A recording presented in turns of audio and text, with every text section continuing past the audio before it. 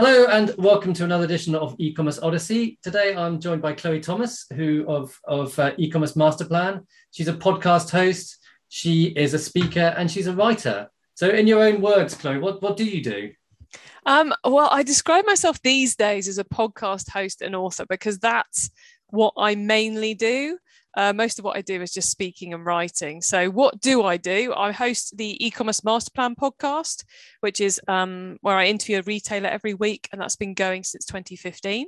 And I also host the Keep Optimizing podcast, which we launched last year, where each month we focus on a different marketing method, and each week I interview a different expert, a different angle of that. So we might do email, we might do Facebook ads, and it's all about growing an e-commerce store. And then over the last kind of 15 years or so, I've written 5 different books on e-commerce. So yeah, I like to do things that will help e-commerce business owners make better decisions about how to grow their business.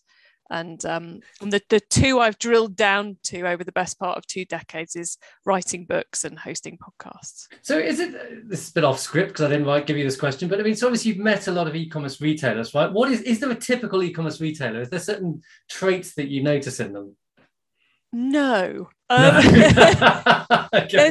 I suppose I find there's 2. There's the noisy and the quiet ones. Okay. So you get the noisy ones who love to tell you what they're doing. They'll show you what's going on behind the scenes. They probably started, they might have started their own podcast. They might be really keen and eager to get on stage and talk about what they're up to. So you got those who are, out there talking about it, and they're really noisy. And then you've got the really quiet ones who assume everything they're doing is terrible, but it isn't, and who don't like to talk about it. And those are the 2 big differences. So was I on the noisy side of things? Because you interviewed me. I would say you're more on the noisy side of things, yeah. But I suspect in e-commerce there's more of the quiet ones than there are of the noisy ones, because I think e-commerce is an industry that seems to attract people who like working in a barn in the Outer Hebrides, and I think those tend to be quiet people. Because I think you've got, e-commerce is obviously there's the people who like the products and there's the people who like the technology. And I've always been more interested in technology, and I had to kind of learn about the products, and I find that bit quite hard.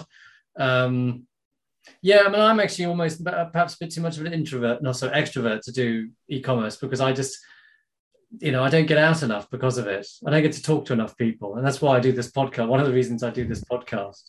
So tell me, how did you get started? So e-commerce and retail was my escape route from banking. So when I finished uni, I was part of on the graduate scheme at Barclays Bank, and I applied to every marketing job going in order to leave Barclays Bank. And the first people to offer me a job was the marketing team at Pastimes, UK high street retailer that doesn't exist anymore, who at the time had, I think it was 120 stores, a thriving mail order operation, and also a website. This was in the early mid 2000s, and I was hired to look after the catalogue mailings as a direct marketer. Got very involved with the web, and after that there was no looking back. I was completely hooked in the world of e-commerce. From there I became head of e-commerce for a group of mail order businesses. Then I launched a marketing agency, sold that a few years ago, and now it's all about the podcast, really. Mm-hmm. So what happened to Pastimes? Did they just the overheads were too high, presumably? Well, that's about 20 podcasts. That question. Basically, when I was there, I did 2 Christmases and it went under. Went into administration after the second Christmas I was there, which was, at that time, it was part of a larger group, and the other bits were sold and things happened, and Pastimes was left with the overheads of the whole group, and it was kind of probably inevitable. This is looking back on it. Then it went through various other collapses, and now I think it might be a brand owned by WH Smiths, but I'm not entirely sure.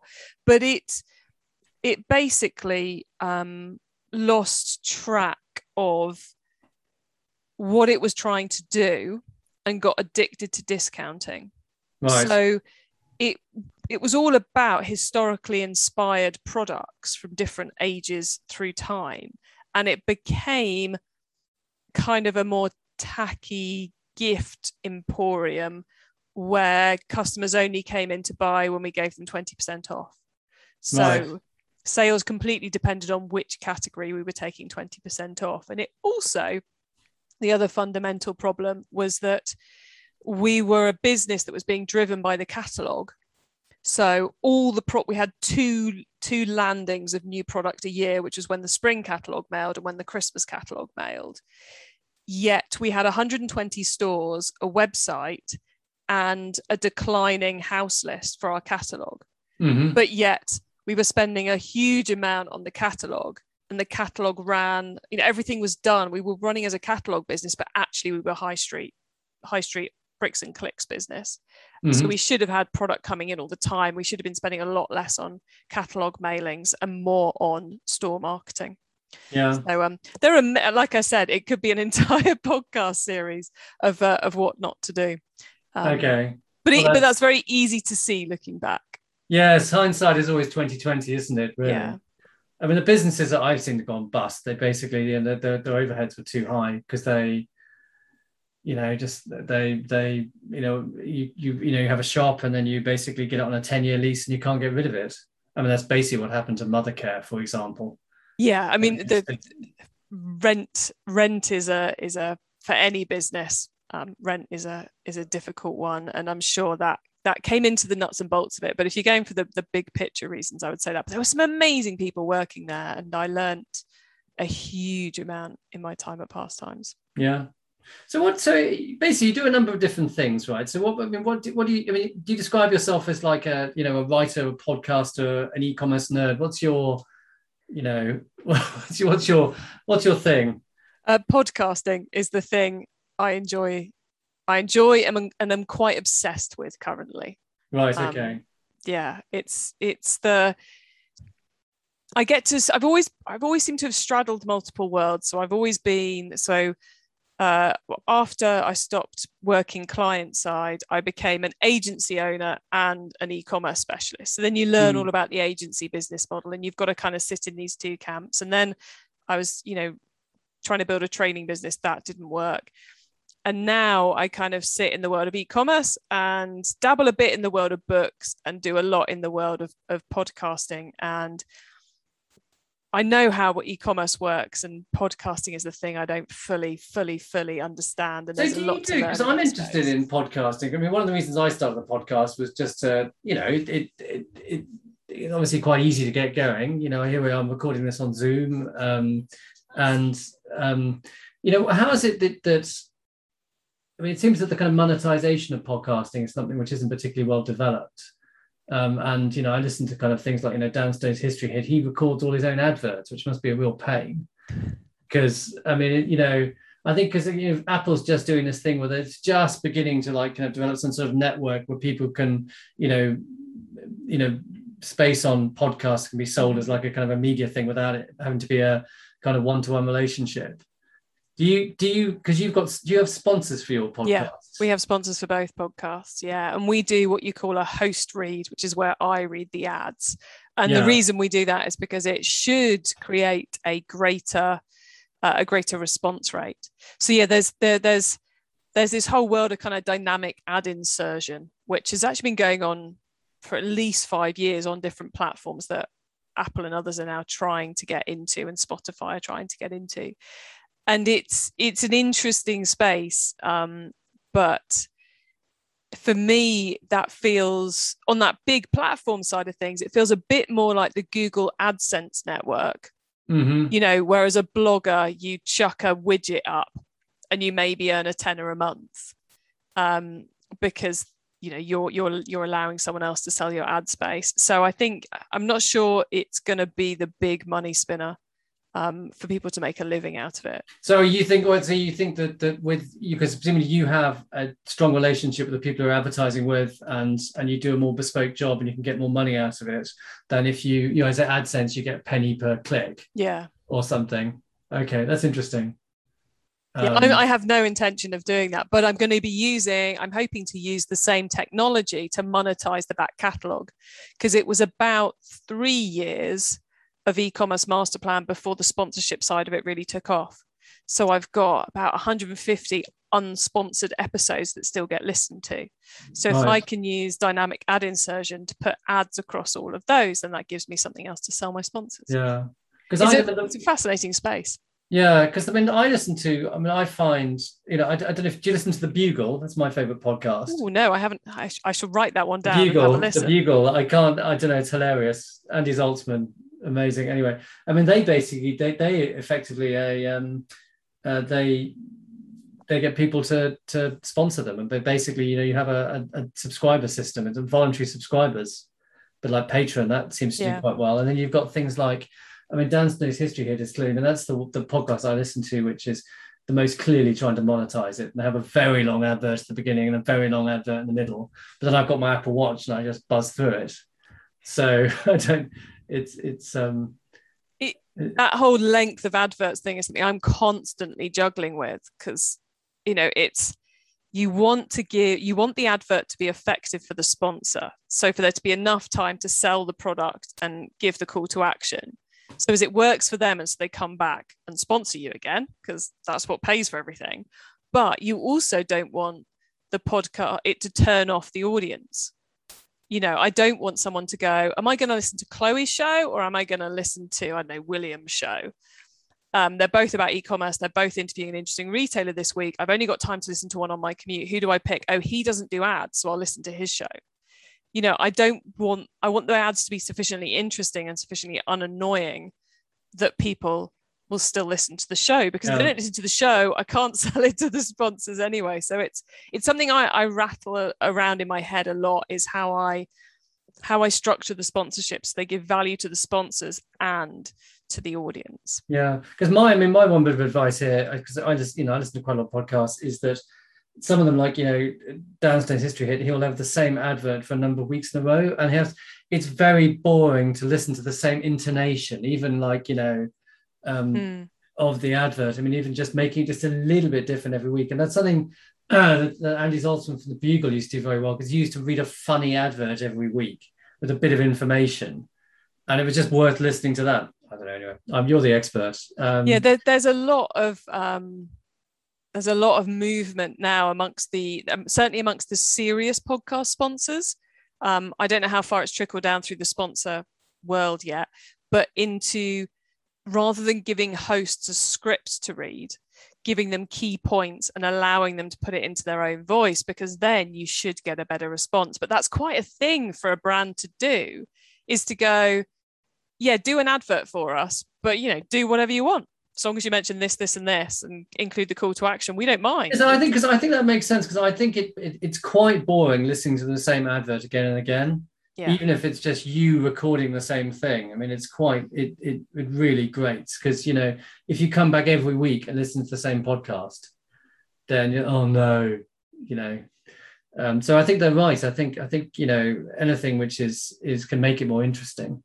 So do you find that, so you've got got a website, a podcast, the book. I mean, how do you think that they interact? How do they interact with each other? There's the theory, and then there's the complete untrackability of the reality. What do you think happens? What do you think happens? Well, my hope is that people find the books on Amazon, because we're the latest one, e-commerce marketing, how to get traffic that buys, that one performs really well. So I've got a copy here as well. I'd like to point out, very good. It's interesting. Some people call it e-commerce marketing. Some people call it how to get traffic that buys. Interesting. But that one works really well on Amazon and appears for a lot of good e-commerce terms, is a cross sell on a lot of good books. So I think people find that and hopefully get as far as the podcast pitch in the back, so we bring them in to listen to the podcast. We also run a virtual summit, which is all about email list growth, which again is to drive people to the podcasts. And the website. The website is an interesting one. I've always struggled to work out how many of the podcast listeners actually visit the website to interact with the content, or how much the website appears in SEO or appears, on social media as we talk about stuff to then drive people to the podcast. So I'm never quite sure which is the more powerful link, people listening to the podcast coming to the website, or people getting to the website, learning about the podcast, and then listening. It's that one I haven't yet got my head around, but I think they probably go in both directions. Okay. So do you find, I mean, because obviously there's Google, okay. So if you're launching a new podcast, effectively like me, right? Because I've done, this is my 10th or 11th, I can't remember. Mm-hmm. What advice would you give to someone who to advertise their podcast? The first thing is consistency. So make sure the content's coming out same time every month, same time every week, so the audience knows what they're getting. Oops. Yeah. That's what everyone, it's the most annoying advice ever when you're creating a podcast, but that's what everyone recommends. Okay, very sensible. Second thing is make sure it's distributed everywhere, so that RSS feed is in all the right places. So it's feeding into Apple, it's feeding, correctly onto Google, that kind of thing. Excellent. And then it's about finding the way that works for getting your podcast out there in front of people. Now, I say trying to find, and I can't give you a recipe for this because it's really hard to track. Because a podcast is something you listen to usually on an iPhone or an Android phone. And because of the apps people are listening via, you can't take a cookie. If you run a Facebook ad for your podcast, you can't track that through to a play. You can track it to your website to then see if someone clicks on something or signs up to your emails, but you can't track it through to a play. And there's people who are trying to fix this, but it's really hard to do. If I look at my stats on my website, 80% plus of my website visitors are visiting my site on desktop. 80% plus of my email recipients are interacting on desktop, because my audience are sat at work when they're consuming my most of my stuff, visiting my website, reading the email. They're at work, they're on the computer, they're doing it via their work email, probably. That's what they're doing. When they're listening to my podcast, they're on their mobile.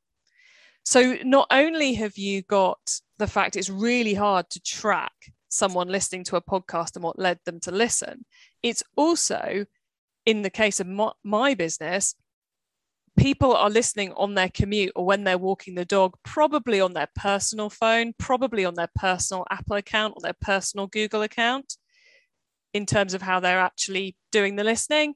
How they're receiving the rest of my stuff is on their work computer with their work email address.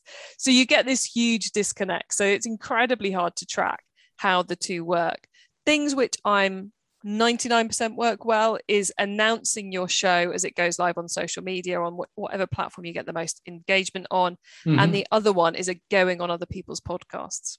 Right, okay. Because then you're putting the fact you've got a podcast in front of people who are interested in podcasts about the subject you're creating a podcast about. Okay, that's very good. That's very good advice, I think. Yeah. So, I mean, what about books? I mean, do you think people still read books? From what I can tell, yes.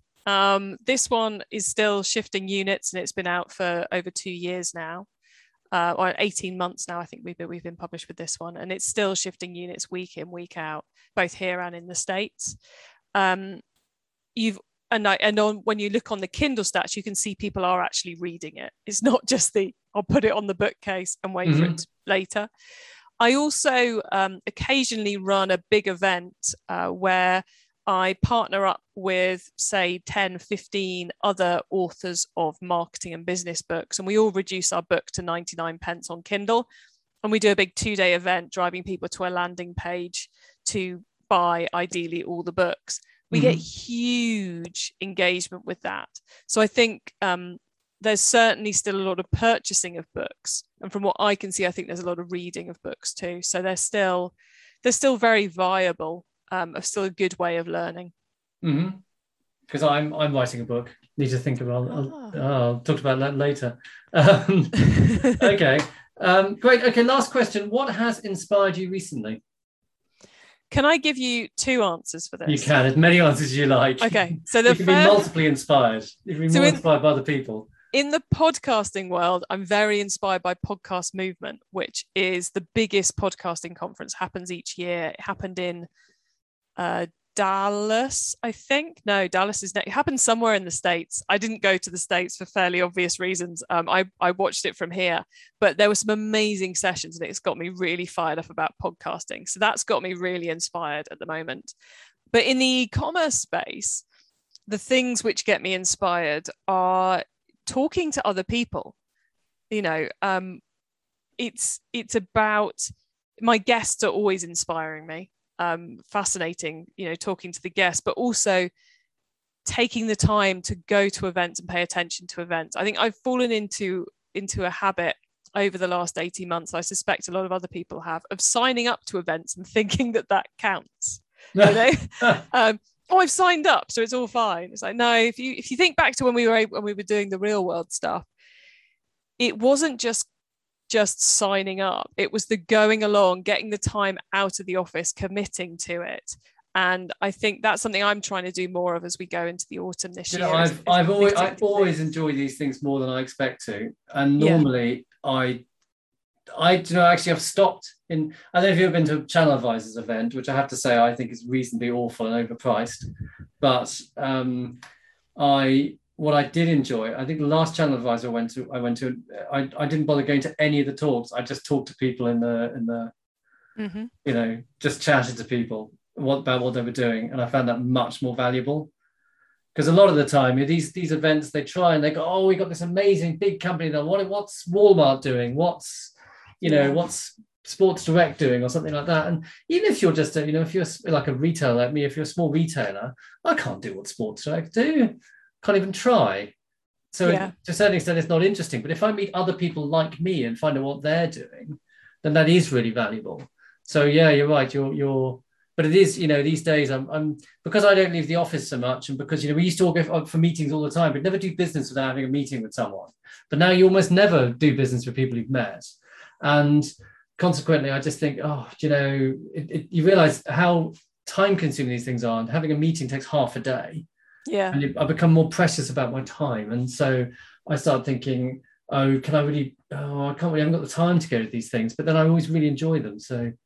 Yeah, I think it's been really easy to get into the mindset of, well, I'm just not going to go to anything anymore because it's great to have so much time in the office. But, I'm going to try and make sure I'm heading out to at least one a quarter, probably two a quarter of the big events, just because there's this term, which I don't think I invented. I think I picked it up from someone else, which is osmosis learning, which they often talk about in the workplace with, junior employees are missing out because they don't get the osmosis learning of hearing a couple of people who are senior having a conversation.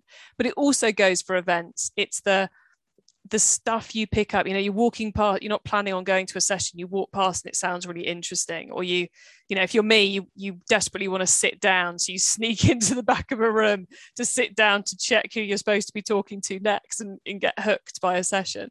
And I think that osmosis or the conversations are really important. So yeah, it's important to do them. So there's wisdom. I'm getting wisdom here more than this is wisdom and inspiration. Chloe, it's been great talking to you. Thank you very much for coming on the podcast. We'll speak again soon, I hope. Thanks, Trevor. It's been my pleasure too. Lovely chatting with you. Okay, bye.